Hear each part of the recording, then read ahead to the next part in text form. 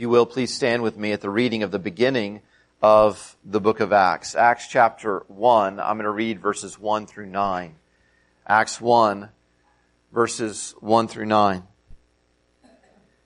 In the first book, O Theophilus, I have dealt with all that Jesus began to do and teach, until the day when he was taken up, after he had given commands through the Holy Spirit to the apostles whom he had chosen.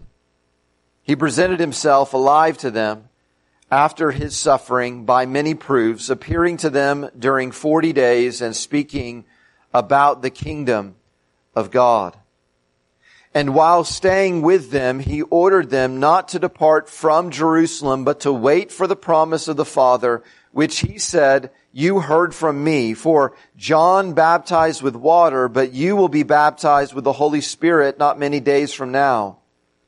So when they had come together, they asked him, "Lord, will you at this time restore the kingdom to Israel?" He said to them, "It is not for you to know times or seasons that the Father has fixed by his own authority, but you will receive power when the Holy Spirit has come upon you. And you will be my witnesses in Jerusalem and in all Judea and Samaria and to the end of the earth." And when he had said these things, as they were looking on, he was lifted up, and a cloud took him out of their sight. You may be seated.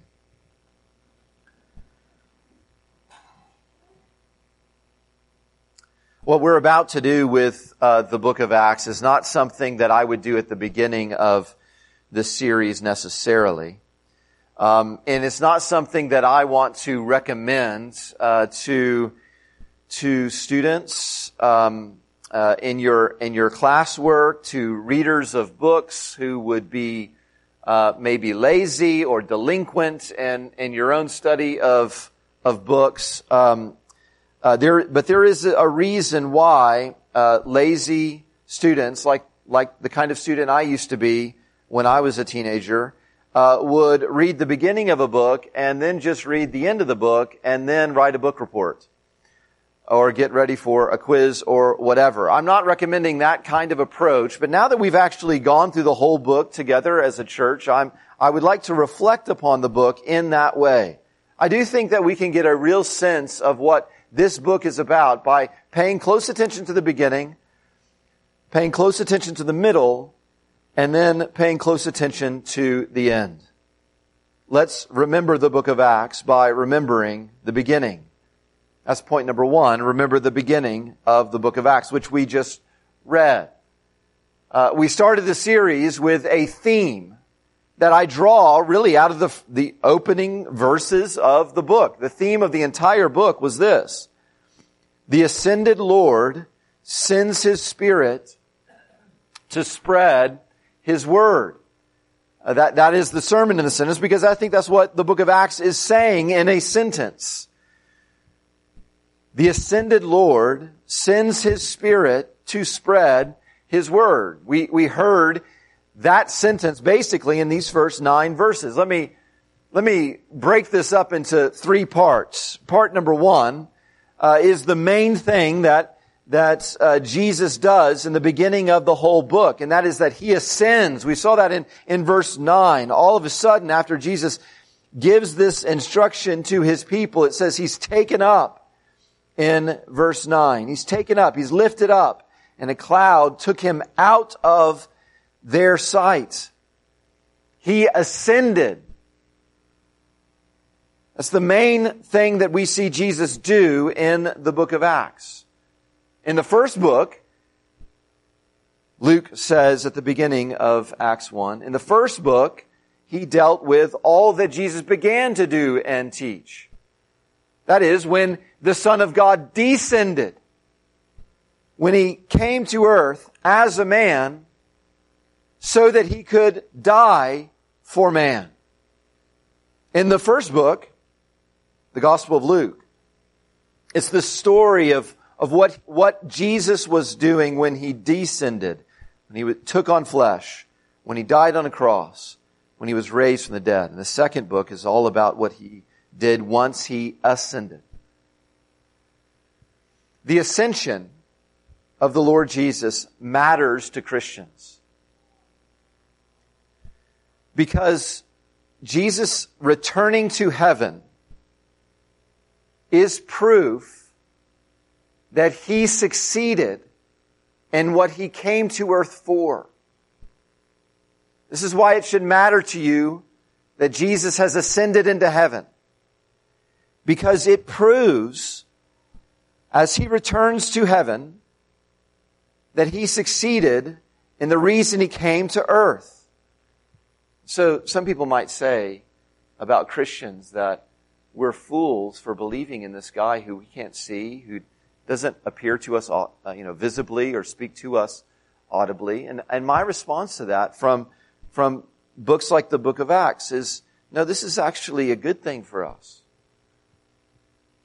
That we don't see Him face to face yet. We don't hear Him speaking in our presence audibly. That He's not walking around this earth anymore. Because our King was taken up in glory. The King we worship has been taken up in glory because He's already accomplished His work. That's the one we adore. He ascended. That's part number one. Part number two is the result of His ascension. The ascended Lord sends His Spirit. He ascended for this very purpose, to send the Spirit of God to us. That's what He says. Look there in verse 5. When He's about to ascend, He says, John baptized you with water, but you will be baptized. That means filled with the Holy Spirit not many days from now. He said it this way at the end of the book of Luke. He said, I will send you the promise of my Father, and I will clothe you with power from on high. He ascended to send His Spirit. In other words, the physical absence of Jesus does not keep Jesus from being spiritually active on the earth. The Spirit has come. And then the third part of this sentence, the third part of what Acts ends up explaining, is once the Spirit comes, the Spirit sends witnesses out. Look how he says that in verse 8. You will receive power when the Holy Spirit has come upon you, and you will be my witnesses in Jerusalem and in all Judea and Samaria and to the end of the earth. This is the way he put it at the end of the book of Luke. He said, the Christ was to suffer and on the third day rise from the dead, and then repentance for the forgiveness of sins would be proclaimed in His name to all the nations, beginning from Jerusalem to the end of the earth. That Christ suffered, that He rose from the dead, and now repentance, turning from our sins for the forgiveness of our sins, that's what should be proclaimed in all the earth. And he said, you are witnesses of this. And he passes this on to us today. We are witnesses of this very thing, that this happened to our Lord. So you can ask questions. What would Jesus do? What would Jesus do in our world, in my lifetime? And you might be thinking about all the divisions happening in the United States, all the troubles that our country is facing. That's typical of Christians in our country to think that Jesus would especially be focused on the United States. Or maybe it would be broader. What would Jesus do if He were walking the earth right now? And you think about maybe what He would do with regard to COVID or the unrest we're seeing in the Middle East. And maybe He would be involved in that kind of thing. Maybe. But we have an answer of what He's doing right now. We don't have to wonder what He would do because He is acting right now. The ascended Lord sent His Spirit to spread His word, to send out witnesses who have His word to speak it. David Helm summarizes the book of Acts in this way. It is the heart-breaking triumph of the word. That's what Jesus is doing. He's breaking hearts with the triumph of His word. Look in chapter 2, how immediately when the Spirit comes upon God's people from Christ, He sends out His witnesses. Pentecost happens in chapter 2. And then all of a sudden people start speaking of the great works of God. And then one preacher stands up, Peter, and he preaches the Lord Jesus. And then in verse 37, notice what happens. When they heard this, they were cut to the heart, or their hearts were broken. And they said to Peter and the rest of the apostles, brothers, what shall we do? And Peter said, repent and be baptized, every one of you, in the name of Jesus Christ for the forgiveness of your sins, and you will receive the gift of the Holy Spirit. In other words, they are doing exactly what Christ wants them to do. They're filled with the Spirit to spread the word of Christ, and then people's hearts are broken, and God triumphs over them and brings them to Himself. Christian, this has happened to you. You have been won over by the heart-breaking word of Jesus Christ. And you have a purpose of filling your world with the knowledge of your Savior. If you wonder what Jesus wants to do in your life, it's not, don't think that He is in this lifetime going to make all the wrongs in your life right. That's not what He's doing right now. But He is enabling you to be all right amidst all the wrongs in your life. He wants you to recognize that God has made Him king, and that He can rule over you and give you peace even as you face great wrongs in this world. Because He has handled the greatest wrong in the world. This morning I woke up and I want to share with you, I guess, a little bit of my experience when I woke up this morning. What Sundays can be like for a preacher. I come up here and I pray out of weakness and confessing my weakness because I really believe it. This morning I was feeling it especially, that I am not sufficient to do what God has called me to do today. That I'm not qualified to do this, that I am not feeling awesome about my role in the worship service. I think someone else should do this, not me. I am too weak. I am too sinful. My faith is not great enough to then call these people to believe in the Lord Jesus. That is often what happens on Sunday morning. I trust many preachers of the Word, certainly this preacher of the Word. But then I thought about what today is. Why it is every week I experience this. Every Sunday in my life, most Sundays preach the gospel. Because it was on a Sunday that our King did what no one else can do. He got out of His grave. He rose from the dead.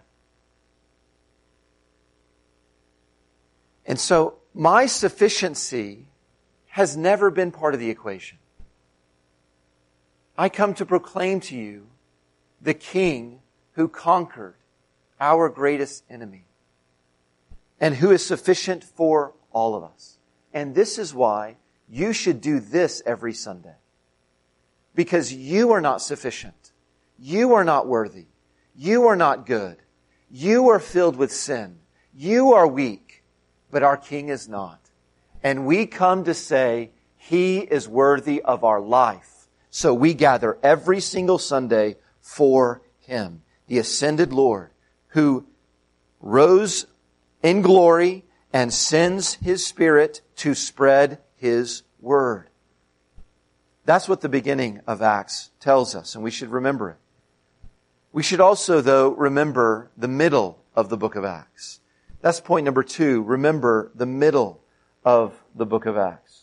There's a theme that I don't know if you would have caught this as we walked through the book. I would have called attention to it every once in a while. but I don't know if you saw this, but I really want you to remember this. There is a progress report. It's kind of like a report card for the ascended Lord Jesus and how He's doing while He's not here on earth, while He was taken up in glory. Is He just sitting up there resting? Is He just up there playing golf or riding His horse like a lot of people think we're going to be doing in heaven? This is a progress report that runs throughout the middle of the book of Acts. I want you to see the first sign of this in chapter 6, verse 7. I don't want you to miss how significant these single verses are in the book of Acts throughout the middle. Chapter 6 and verse 7. Listen to this.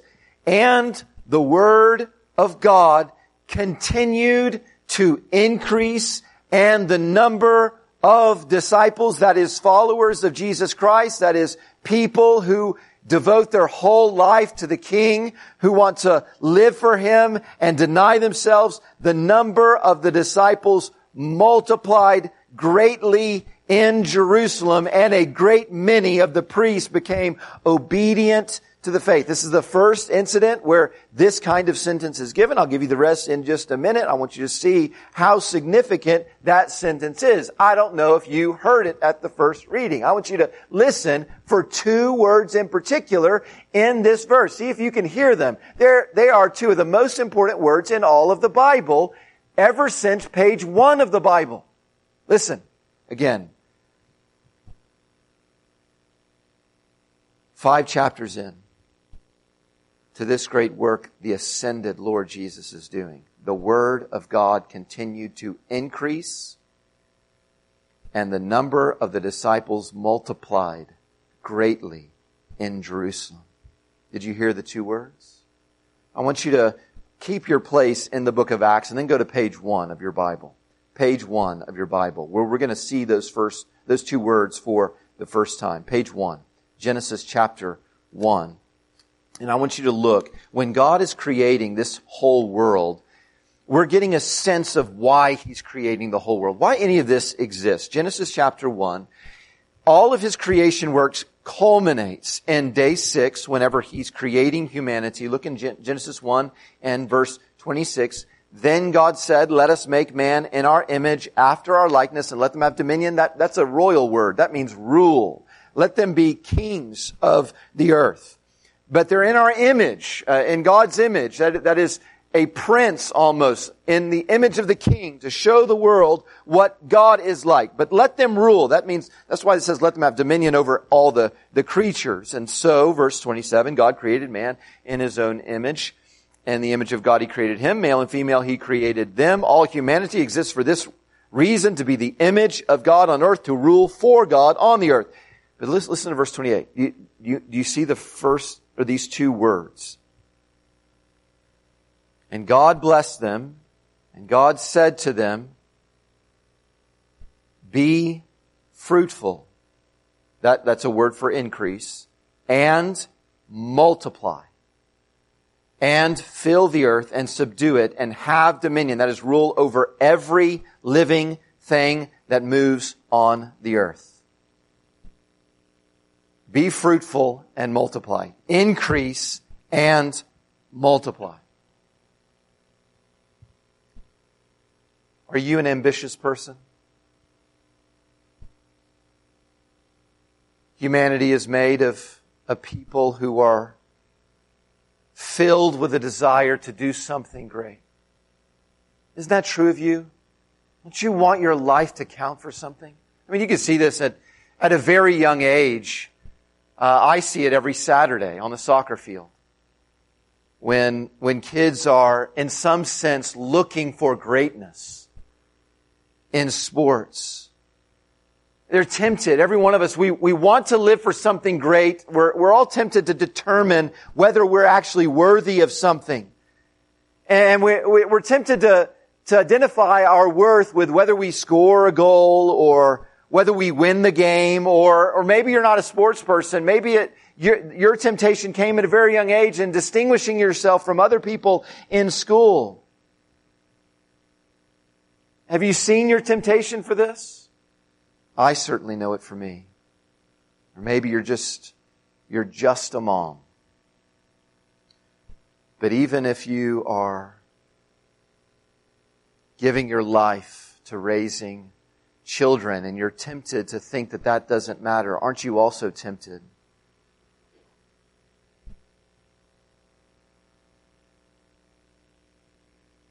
to get a certain reputation and certain treatment from your own family who you're devoting yourself to? Or to gain a reputation among the other moms and how great you are at doing what you do?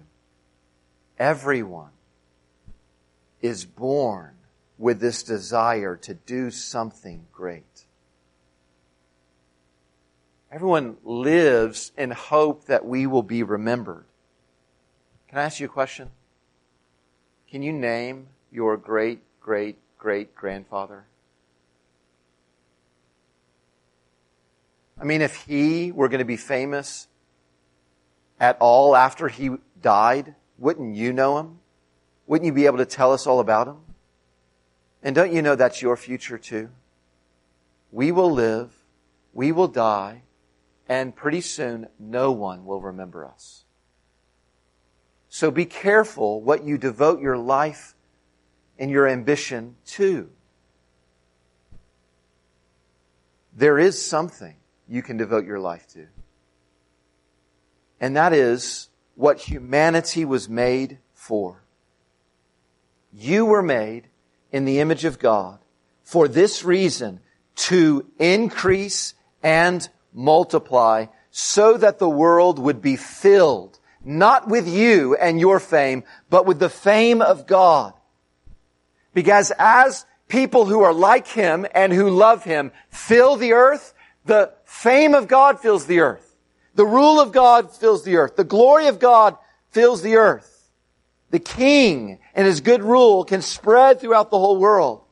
And that is why you were born, and that is worth living your life for. It's to show the whole world around you what God is like and how to honor Him. That is something that will last. Listen, children, if you want to give your little life to something in your class, in your home, in your relationship with your siblings, in your relationship to your parents, in your relationship to your teachers, adults, in your work, in your relationship to your spouse or your parents, in the community, this is something that you can give your life to. It's to show everyone in the world what Christ is like. That is your role in every situation, to say or to show in this situation to these people, what is my King like? I want you to understand that when we read these simple phrases in the book of Acts, all throughout the middle, that this is exactly in the center of what God created the world for. But that did not happen until the book of Acts. What God wanted from the beginning, He could not count on Adam or Eve to accomplish. They immediately did not give themselves over to God and live for Him as King. He could not accomplish it through you either. You would have done no better, but He has accomplished it in His Son. And that's why all of a sudden this language comes up. Luke is making a point about what the ascended Lord is still doing even though He's not in our sight. Listen for creation's purpose in the middle of the book of Acts. We've already read chapter 6, verse 7. Turn the page to chapter 9 and verse 31 and listen for this language again.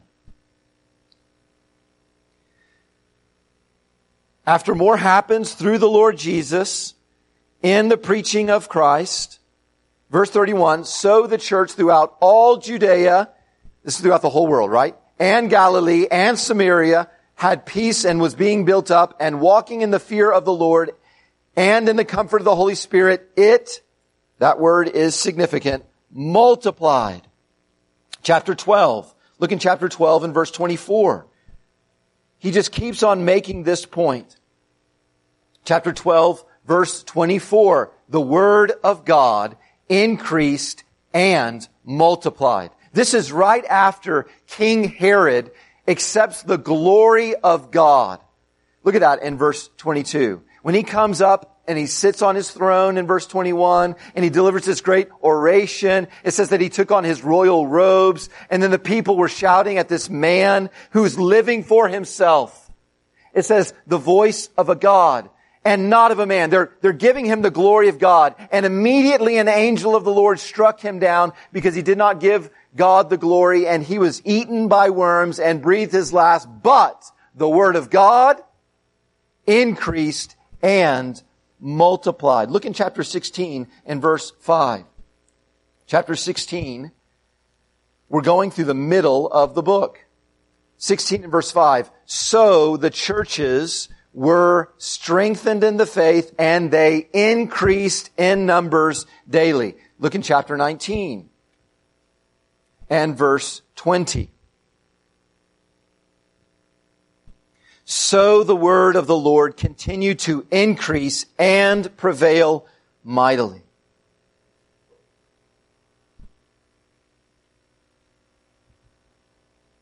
I'm trying to appeal to you to give your life to something that is going to prevail mightily. If you tried to live for yourself, there are people who did that, and God struck them dead.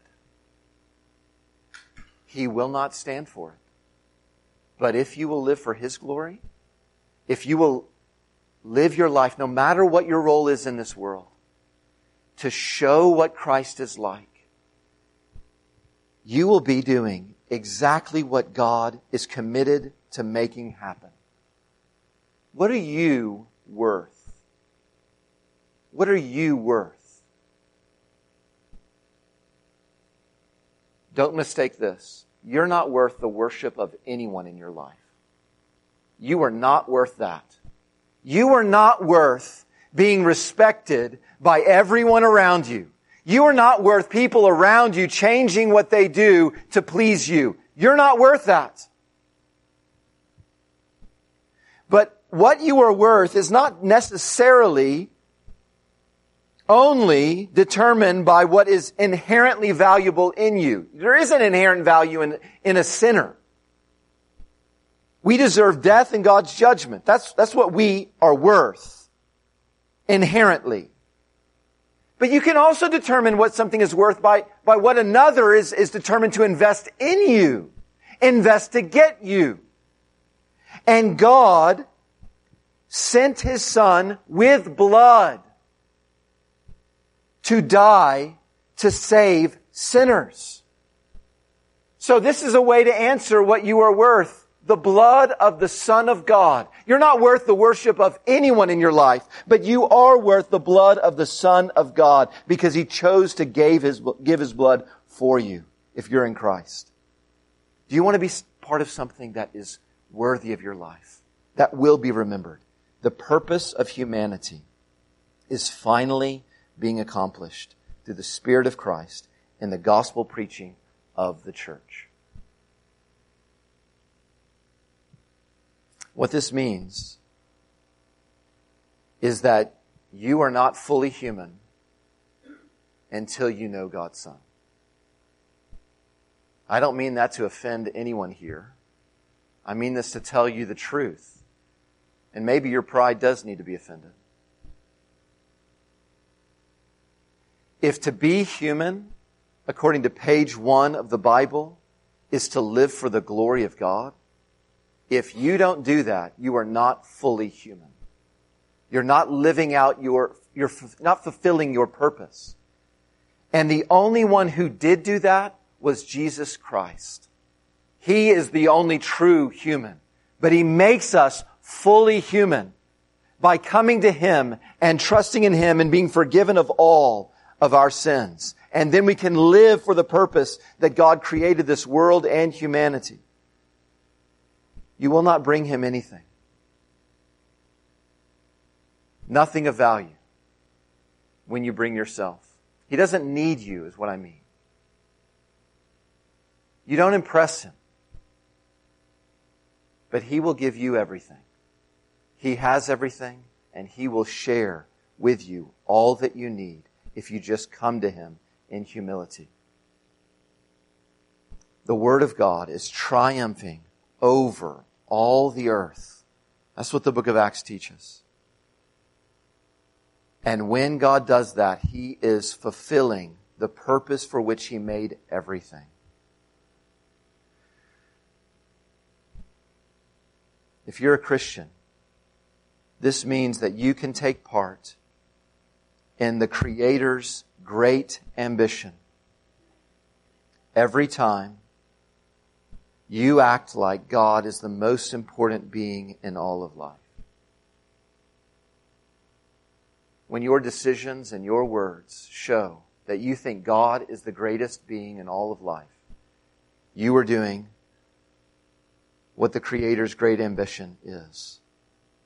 Whenever you prayerfully, whenever you gently, but clearly tell someone who is deceived that they need to be saved, that they need to be saved from neglecting Jesus, that they need to be saved from making light of Jesus, that they need to have Him as the King of their hearts. When you do that, prayerfully, gently, but clearly, you are taking part in the Creator's great ambition for all creation. When you sacrifice of your resources and don't spend everything that you have for yourself, but do it for the King and do it for the good of others and do it in a way that will bless not only your life in this life, but will matter in eternity. When you give to support the spread of the Word, you are taking part in what God is doing throughout the book of Acts, what Jesus is meaning to do now, and to spread His glory throughout all the earth. Whenever you speak truth in love to another Christian, you are doing this. Because we're so forgetful. And we need to be reminded. Our King has conquered. He loves us. And we should live to please Him. And we should trust Him. This is what God is most concerned about. And we can devote our lives, and our lives won't be wasted if we do, to that purpose. The ascended Lord sends His Spirit to spread His Word. We've looked at the beginning, we've looked at the middle, but let's look finally at the end of the book of Acts. Look in Acts chapter 28. Acts chapter 28. And I'm going to read to us verses 28 through 31. Therefore, let it be known to you that this salvation of God has been sent to the Gentiles. They will listen. This, as you remember from last week, is when Paul approaches the Jews who are in Rome and he preaches Christ. And he focuses on those who reject Jesus. And then he says this, God is taking the salvation from the Jewish people and He's sending it to the Gentiles because they will listen. Verse 30 says, He lived there 2 whole years at His own expense and welcomed all who came to Him, proclaiming the kingdom of God and teaching about the Lord Jesus Christ with all boldness and without hindrance. Kevin DeYoung said this, the mission of the church is the message of the gospel. And we see that throughout the book of Acts. The mission of the church, what each church exists to do, is to spread the message of the gospel. If you're a Christian, then you are part of this mission. You have the same mission that Paul does. You are to be a witness of the Word. So this entire series in the book of Acts was entitled this, Spread the Word. It's to get across this main application from the book of Acts. That we are to spread the Word. That's what we exist as Christians to do. And notice in verses 30 and 31, we're to spread the Word with and without. You see that in verses 30 and 31? With and without. We are to spread the Word that our King died and rose again, that He is God's King, and that you should listen to Him. We're to spread that Word with and without. We are to spread the Word with all boldness. It's an amazing statement about the Apostle Paul, that he was spreading the Word with all boldness. He's under arrest in Rome, and yet he's boldly witnessing. Boldness. John Stott described this kind of boldness with 3 words. It's candid, it's clear, and it's confident. Spread the word with all boldness. Be candid. Do not conceal the truth. You want to serve the King with all boldness? Don't hide hard truth from people you love because you're afraid of how they're going to react.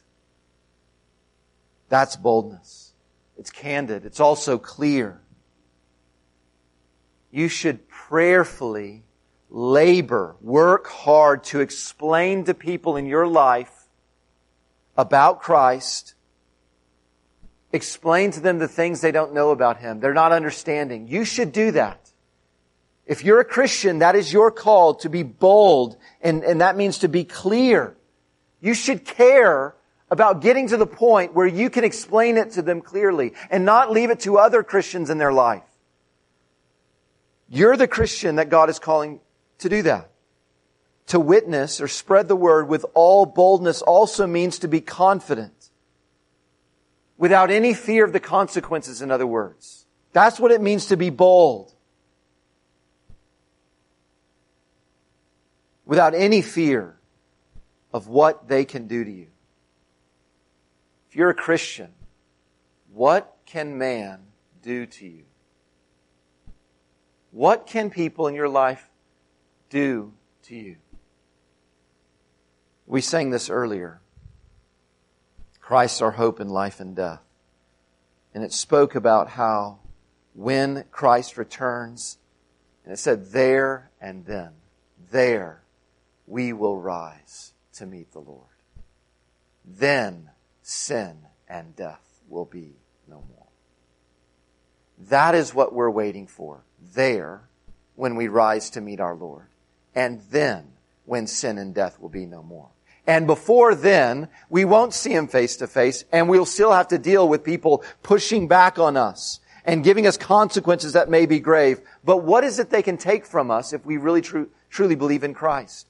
Be bold in your witness. The Apostle Paul then challenges us to not just spread the word with all boldness, but also without hindrance. Without hindrance. That is to say that he was surrounded by armed guards, but he was not hindered by them in spreading the word. This is in Rome. This is when Paul was in Caesar's backyard. And Caesar's not stopping him from preaching about a different king who is above Caesar without hindrance. This is why we read 2 Timothy 2, remember Jesus Christ, risen from the dead, as preached in my gospel, for which I am suffering. I am bound with chains as a criminal, but the word of God is not bound. Without hindrance. There are lots of things that you can pray for in your life. There are lots of things that you can hope for in your life. And those very things may be things that Jesus is going to hinder, that He won't give to you because they would ruin you. They would not be good. But you can also be sure of this. He will not let anything hinder this bold, unhindered witness of the gospel.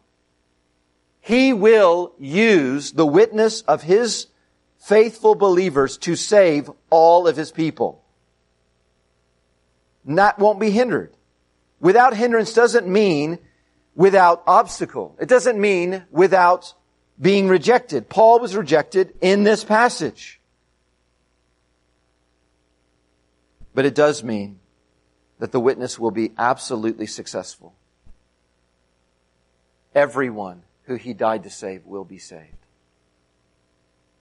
And so we should all have unhindered boldness, remembering what we heard earlier.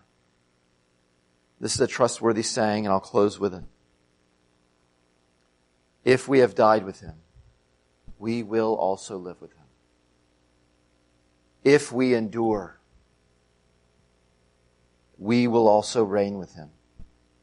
If we deny Him, He also will deny us. If we are faithless, He remains faithful, for He cannot deny Himself. The ascended Lord sends His Spirit to spread His word. O Lord Jesus, we pray that You would help us not forget this book, that we would witness with all boldness and without hindrance, that we would trust that You've ascended into heaven and therefore You have sent Your Spirit to give us power to do what we could not do otherwise. Would You help us to remember that the great ambition of God should be the great ambition of God's people, and that is to spread the glory of our King. God, would You help us to do that? In Jesus' name, amen.